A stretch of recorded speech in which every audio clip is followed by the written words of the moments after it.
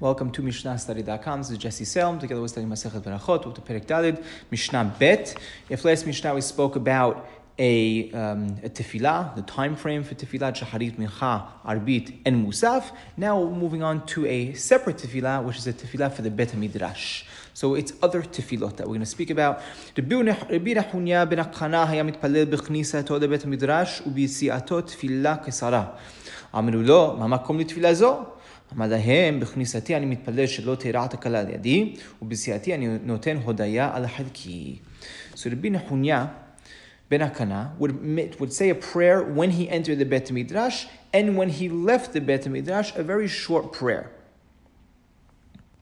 Now they asked him, what's the place for this tefillah? Why are you saying this tefillah? And he responded, when I enter the Bet HaMidrash, I say a prayer that I don't mess up.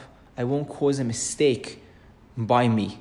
My teaching, my learning won't cause a mistake in any teaching, in any halakha. And when I leave the Bet HaMidrash, I give praise for my halak, for what God granted me.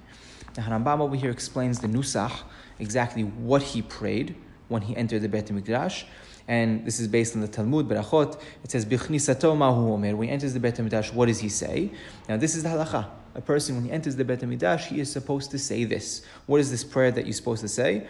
Yihi ratzo milefanecha Hashem Elohai shelo echshal bidvar halacha. Right?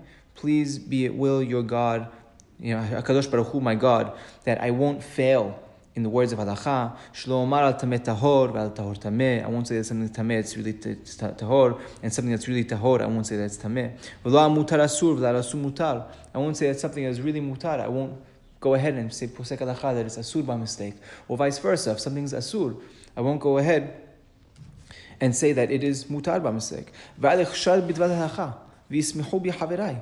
I won't make a mistake. I won't stumble in the words of halacha, and my friends may make fun of me. And also, my friends shouldn't make a mistake in halacha, and I will, has v'shalom, come to be to mock them. That is the beracha, the tefillah that he says when he enters the Bet HaMidrash.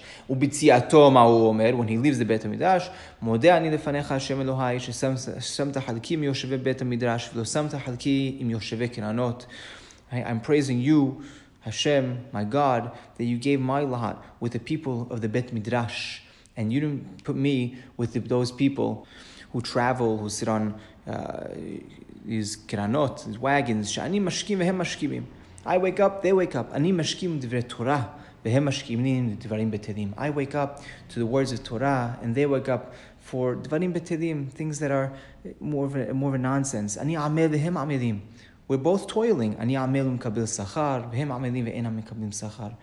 I toil and I get reward for my toil. They toil and they don't get reward for their toil. Ani ratz vehem ratzim. We both run. Ani ratz l'hayim ba vehem ratzim lever shachat. I'm running towards Olam Ba, and they're running towards Be'er Shachat, right? Towards the pit.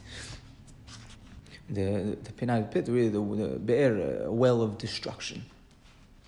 Now, both these tefillot, it's a chovah. It's an obligatory tefillah for anyone that enters the Bet Midrash. And Harambam is medayek this from the words over here of the Beraita. Because what does the Beraita say? It says, B'chnisato ma haya omer.